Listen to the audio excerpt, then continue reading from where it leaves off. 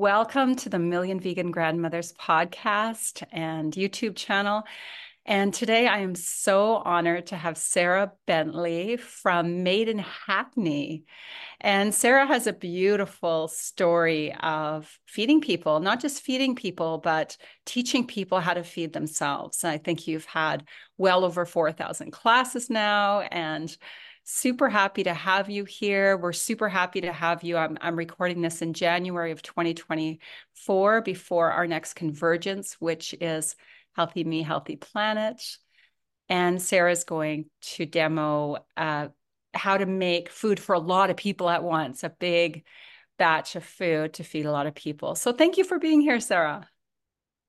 Such a pleasure, and really humbled and excited by your mission to assemble a squad of 1 million vegan grandmothers. That's just fantastic. We're very much a matriarch at Made in Hackney. We're mainly women in our teaching pool and our team. We do have some guys in there as well, but yes, that mission of 1 million vegan grandmothers is really beautiful, and we'll make sure we spread that amongst our community because I'm sure there's many who would love to join you. Oh, that's great. Yeah. And, grandmothers have been feeding the world forever. And, so many of us have really fond memories of going to have a special meal at grandma's house. So I believe that when the matriarch of the world and the feminine divine is back in full force in every corner of the world, and healing and bringing people together in a love-based society instead of an infinite growth destruction society, we're going to see things change quickly. And we already are, Sarah. That's what you're doing at Made in Hackney. So I would love you to elaborate a little bit more on what that means to you and how you can take every dish, every ethnic dish, and turn it into a vegan option. Mhm. Okay, so to get people started, Made in Hackney is a charity and a community cookery school. We're based in Hackney in East London, but we actually have always worked all over the capital of London. More recently, we work nationally across the UK, and we also have a global program called Global Plant Kitchens. We've always been about inspiring people to grow, cook, and eat more plants because we knew that this kind of tackled so many multifold challenges, that the diet that was good for people's health was also the diet that was best for the planet's health. And it was also a beautiful way of bringing communities together and building community through food. And so we set out on this mission in 2012 to try and tackle the climate crisis, health inequalities, and bring people together through this vehicle of vegan eating. Back in 2012 in the UK, veganism was seen as quite niche. A lot of negative feelings around veganism, that it was quite extreme and you couldn't possibly be healthy on a vegan diet. I mean, it's hard to imagine that was only, 11 years ago with all the more positive information around now. But it really was quite a hostile environment to a vegan message. So we didn't really use the word vegan. We said plant-based, and we just said come and cook food that's healthy, affordable, that's good for the planet, and it's good for you. And let's explore the various recipes and cuisines of our multicultural neighbors. So people are like, that sounds good. Let's go and do it.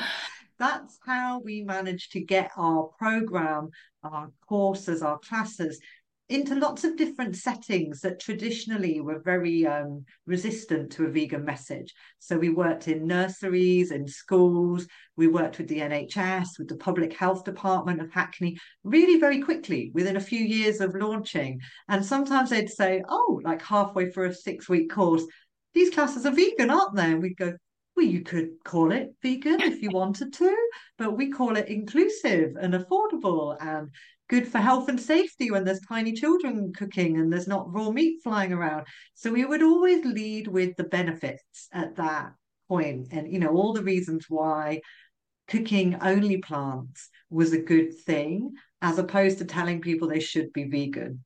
And we found this landed really well with people and made them much more open and much more able to kind of embrace the dishes that we were cooking. So Hackney is a super multicultural borough. It's incredible. There's people of heritages from over the entire globe. And so if you're cooking in Hackney, you really have to represent that in your food education program. There's no point just doing very white Eurocentric dishes because it won't resonate with people.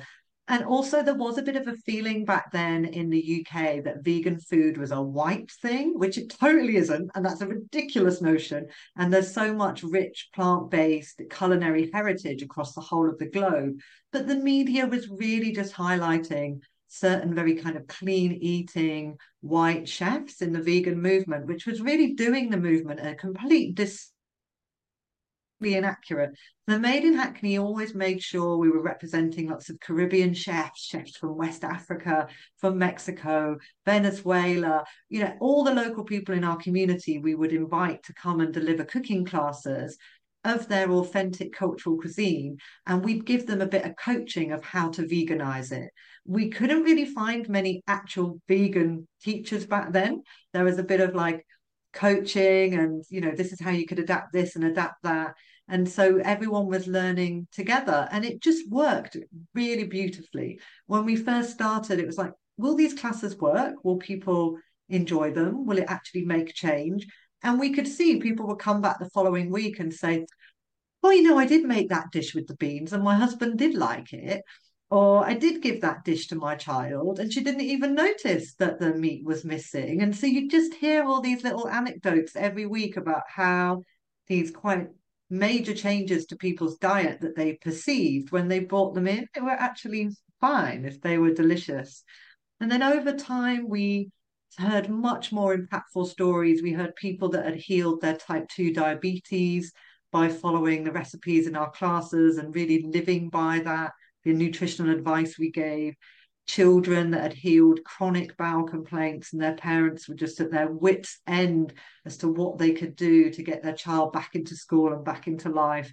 Really making radical diet changes based on the recipes they learned in our classes, and the child going on to thrive. I mean, like, we've been around for 11 years now, so we have like so many stories of people changing their kind of health and their vitality because of their diet changes. And it's really beautiful. And it's those stories that really keep us going because it's not easy funding and running a small charity. So it's those that feedback from the community that keeps us going. Wow, it feels like your small charity has turned into quite a large community of people that have a place to go, a safe place to go to heal. And I'm sure that you've heard any stories, which we would love to share on the Grandmother's channel, of personal healing that happened. It's one thing that we're doing in the new year after launching Healthy Me, Healthy Planet, is the people that started eating plant-based and all of, well, most of, maybe most, if not all, their health issues went away. That must be a huge motivator to keep going. That and seeing families gathering and having a place to actually share with a bunch more vegans. The vegan movement is really large in the UK, much larger than where I'm from in Alberta, Canada. It's kind of the Texas of Canada. That must be really amazing, connecting people with other vegans. It's wonderful. I mean, to be honest, a lot of the connecting we do, it's mostly people who aren't vegan, to be honest. Most of the people that walk through our doors are not vegan. And that's how we like it because we're trying to kind of bring them on the journey and bring them on the path. So they're connecting to other people who have health challenges, other people that know they want to feed their kid better, but with challenging budgets, challenging times. It's something they're trying to get to. So it's meeting people with sort of similar circumstances or similar life challenges and going on that journey together towards a healthier, more planet-friendly diet. We had a lovely lady in, we do a course specifically for people who are type 2 diabetics. And she told us that just being in a room, knowing that everyone was experiencing the same challenges, all the women were of Afro-Caribbean heritage. So we made sure the teacher leading the class was also of that heritage, and the diet and the food in that class was appropriate for that kind of cultural palette and preference. And we led the course with that. And then in the middle, if we said, would you like to learn any other international cuisines? And they said, oh, yes, we'd all, and everyone wanted to do some Southeast Asian dishes. But because we began with the West African Caribbean food, it was familiar. It felt like, oh, I could apply this to my life. I can do this. And one lady told us within 3 weeks, her insulin levels had halved. And she said she'd been trying to do that for years and years and years. And it was only after coming to our classes that that actually happened and she felt it was possible. And those kind of stories are just amazing. And they really give you the fuel and the energy to carry on because, yeah, funding it all, it's not cheap running a community cookery school. You know, a lot of facilities, resources. We take great pride in paying all of our teachers and paying them properly and sort of keeping all of that going constantly when funders like to fund something one week and something different the next, and they're always looking for the new thing. It's quite challenging. So you need all those success stories and the community constantly telling you, we need this, don't go away, to keep you motivated to keep going. That's amazing. So you have staff and volunteers, I'm assuming. And how large is the crew that's walking in and out of Maiden Hackney? And tell me a little bit about your outreach. You said you have an international program as well. Mhm. So when we started, it was me and one lady doing finance, and I was 2 days a week, and she was one afternoon a week, and that was the team. We're now both of us are still around. Me and Jayshree, the finance officer, we're like the people that have been here the longest. So there's 14 people on the payroll. There's 8 board members. There's about 75 freelance teachers with different cookery skills, and there's about 200 volunteers who normally about 50 at any time are very active. So yeah, it's quite a big crew of people. Oh, and so you also do outreach. You also bring food to families. Mhm. Yes, so we have a community food service. We started this as a response to the COVID-19 pandemic. We pivoted super quickly because we could see our cooking classes weren't going to happen and that people really needed emergency food support. So within about a week of realizing COVID was real and it was happening and we were going to have a lockdown, we changed our whole service to a meal delivery service. And we were delivering to 500 households within 2 weeks of starting that program by cycle courier, taking the meals to people's doors. And because we were a small organization, a nimble organization, we were able to turn ourselves around, fundraise, and launch that within 2.5 weeks. So, actually, most households, we were the only service they saw because all the other more mainstream services were taking a long time to sort their internal policies out, set up home working. Turning around a council, turning around a huge like social services is a massive job.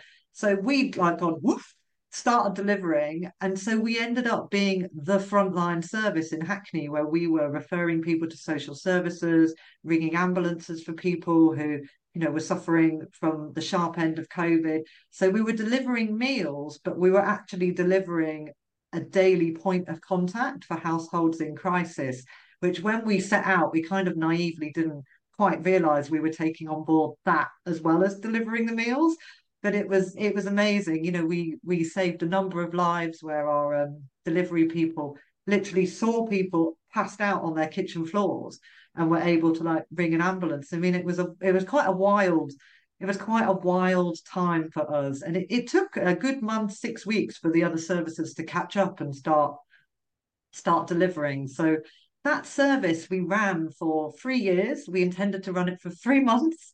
We delivered 200,000 free plant-based meals in that time, which for a charity our size, I'm really deeply proud about because to kind of keep fundraising for that when you never intended to do it was quite a challenge.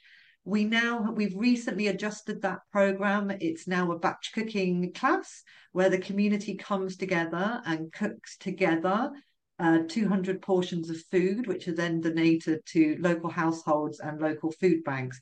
So we've reduced the size, but we've made it a more communal learning experience that kind of fits better with our educational outcomes of the charity. So we've kind of evolved it into that type of service. But for 3 years, we were pumping out thousands of meals a week and delivering them all around the borough. Wow. Thank you so much for your work, Sarah. Thank you and your team and and your entire community. So you're going to be showing us a batch meal at the end of January on our It Convergence. will actually be Sarita. It will be Sarita Puri, not me, who was our head chef at the community meal service. She is much more talented in the kitchen than me, so you're going to get a much more a slick experience learning from Sarita rather than me. But yeah, she's looking forward to delivering that session. But I know what she's going to do, so you could still ask me about it. Yes. What is she going to deliver? So she's going to be talking through kind of tips and tricks for producing large meals at scale. She's going to be talking about specific equipment, challenges when cooking for hundreds of people, but on a domestic cooking setup, because that's what a lot of people end up doing. She's going to be talking through certain vegetables and dishes that work really well for cooking bulk in speedily and certain vegetables to avoid because of the prep time.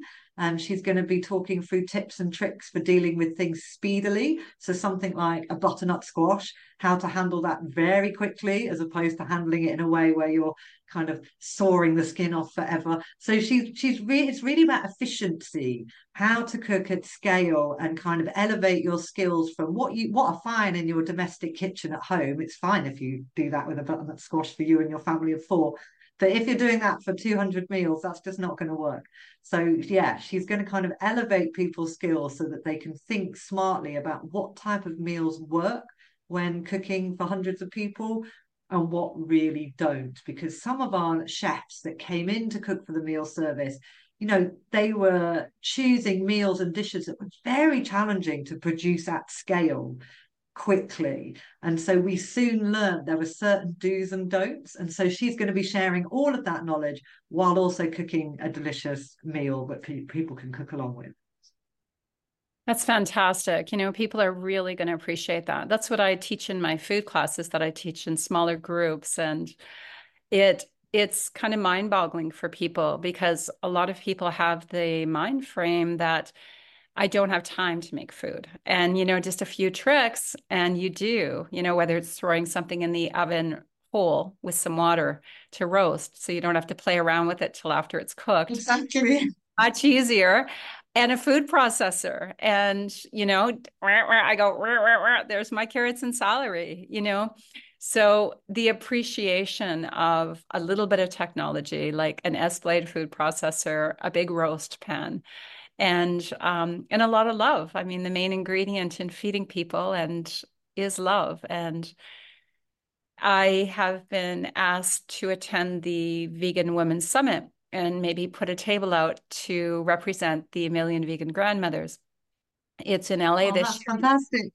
Yeah, and it's in LA this year on the 9th and 10th of May. And I would love to consult with you because one of the things that I was thinking is for people to bring their favorite grandmother's dish and veganize it. Hmm. And we have a taste contest, from different ethnic backgrounds. And it seems like you have a wealth of knowledge in that. So that would be a lovely thing if I could consult with you and your chefs and the people that have come together. So thank you for that. The one thing that I really admire about what you're doing is you keep fine-tuning your work. And one of them is delivering to a lot of people is very time consuming and labor intensive, but to bring the community to you, the people that can come and prepare their own meals for their family is truly empowering. Do you also have a garden program at this point? Have you started any urban gardens? No, we don't. We do teach food growing in our kitchen, but we've never been lucky enough to have a venue with a substantial garden attached. We have a garden now, but it's very shady. It's under some really majestic, mature sycamore trees. So we're growing some herbs, but we do teach food growing. We have a very particular approach to food growing. We teach people how to cook, to grow, cut and come again salad, herbs microgreens and sprouting in jars. And the That's idea that, and tomatoes, and we keep it to this because the idea is if you have a sunny windowsill, a balcony, or a tiny garden, you should be able to achieve these things. Now, there is some shocking housing in London that has no windows, no natural light. So, actually, some of the people that come really can't achieve these things. But mostly with this kind of approach, this lesson, people can go home and emulate it. When we first started, we took people to community gardens and did a whole here's how you grow food, crop rotation, compost bins. We did the whole thing. And actually, it's only useful for people who are lucky enough to have a big garden. So we actually stopped doing that type of session and made it very tabletop based. So it's a food growing class that we can deliver in the kitchen that most people will find accessible and relatable. And that's the type of food growing that we teach to get people off the ground, to lift people off. So they're not like, oh my goodness, this is overwhelming. It's stuff that they can genuinely do at home. You did ask me about our national program and our global program, and I failed to answer you, but I'm going to answer you now. We okay. have I'm just going to interject one thing before you do that. And thank you yeah, for sure. teaching sprouting and microgreens and how easy it is. I often have a jar of sprouts on the counter. And I live in a winter climate. And so thank you for teaching how easy that is. We have a really great distributor here, Mums Sprouts, MUMMS, sprouting.com here in Canada, all organic sprouts. And so it's great to empower people to grow a little bit of fresh food in the cold seasons and to let them know that, just that jar of sprouts, that little bit of compost can go a far way. So thank you. And yes, your international program. So we have a national program called Plant Prospects. It was called Plant Futures, but we didn't register it in time, and another other fabulous organization has registered that name. So we've changed it to Plant Prospects. This started off life as a national tour of the UK. My colleague picked 10 cities around the UK where she was going to tour a plant-based food inspiration workshop where they would gather food power players from that region. And that might be people who headed up community groups, people who were the head of catering firms, people in charge of procurement for, councils, universities, hospitals, people who impacted the dietary choices of thousands of people. And she chose the cities based on either that it was a great market for this, or it currently was massively underserved and had really bad stats to do with health inequalities, food access, and had no vegan movement at all. So she chose a mixture deliberately to see what the impact could be and what the needs would be in these sort of different regions. And it was a fabulous program. And when people left, they made sorts of pledges like all of our programs now going to be plant-based, or all the desserts on our menu are going to be plant-based, or 50% of my menu is going to be plant-based. And then she went back in and checked in with these people to see if they delivered on their, goals at the end of the workshop. So she's since repackaged this because that particular piece of funding ended, and she's now working with a mixture of civic societies like councils and schools and corporate business to try and pull the levers of moving people to a more plant-based diet across a range of sort of influencing societies. So she's building that program now and is working with councils and schools and some corporate clients. And we produced a plant-based burger for a pub chain called Fuller's Pubs. They didn't want to use overly processed meat substitute product. They wanted something from fresh ingredients. And we developed it. Sarita, actually, who's going to do the batch cooking, Oh, developed that's the whole great. food burger for them. And it's now on their menus across the UK. So that's just an Amazing. example of one of the projects. Yeah. Then we Large, have the global project. That's large. Global Plant Kitchens. Sorry. I was just saying such a large outreach. Thank you for your work. Yes, it the tentacles spread far and wide. They do. The Global Plant Kitchens program, we launched it last year. It's an online training resource that's free that consolidates Made in Hackney's 10 years worth of learning into an online training course. Now, of course, we have much to learn constantly, every day, every minute. But we're putting everything we have learned on a free portal to hopefully accelerate a movement of similar organizations around the world who don't have to hopefully learn everything from scratch like we did. So the website's globalplantkitchens.org. You can download the course, it's free to do. And then we're mentoring groups in Peru, in Macau, in across the UK, and we're looking for some other international locations of groups of people or single people that know they want to set up a vegan community cookery school. And we will give them a year of free mentoring to kind of make sure that program happens. So, yes, we're looking for some more participants for that program right now. That's great. I would love to bring Canada in. Yeah, that'd be awesome. Yeah, thank you. Any final words of inspiration for people wanting to start their own vegan cookery school? And also, how can people that are listening right now support you, including the grandmothers? What are you looking for in regards to continuing what you're doing, even just continuing what you're doing? It's massive. And we, because of our name Made in Hackney, it can feel quite local. So anything you can do to spread the word on social media or within your networks that there's a vegan community cookery school with online classes that you can participate in would be fantastic. If anyone's feeling like they've got deep pockets, financial donations are always amazingly and deeply appreciated, and they get used very respectfully and responsibly. And also, we sometimes have roles for online volunteers, so people can volunteer for us just in an online capacity. So, sort of supporting us in any of those ways would be absolutely beautiful. Our website's madeinhackney.org. You can check us out there, Made in Hackney on Instagram.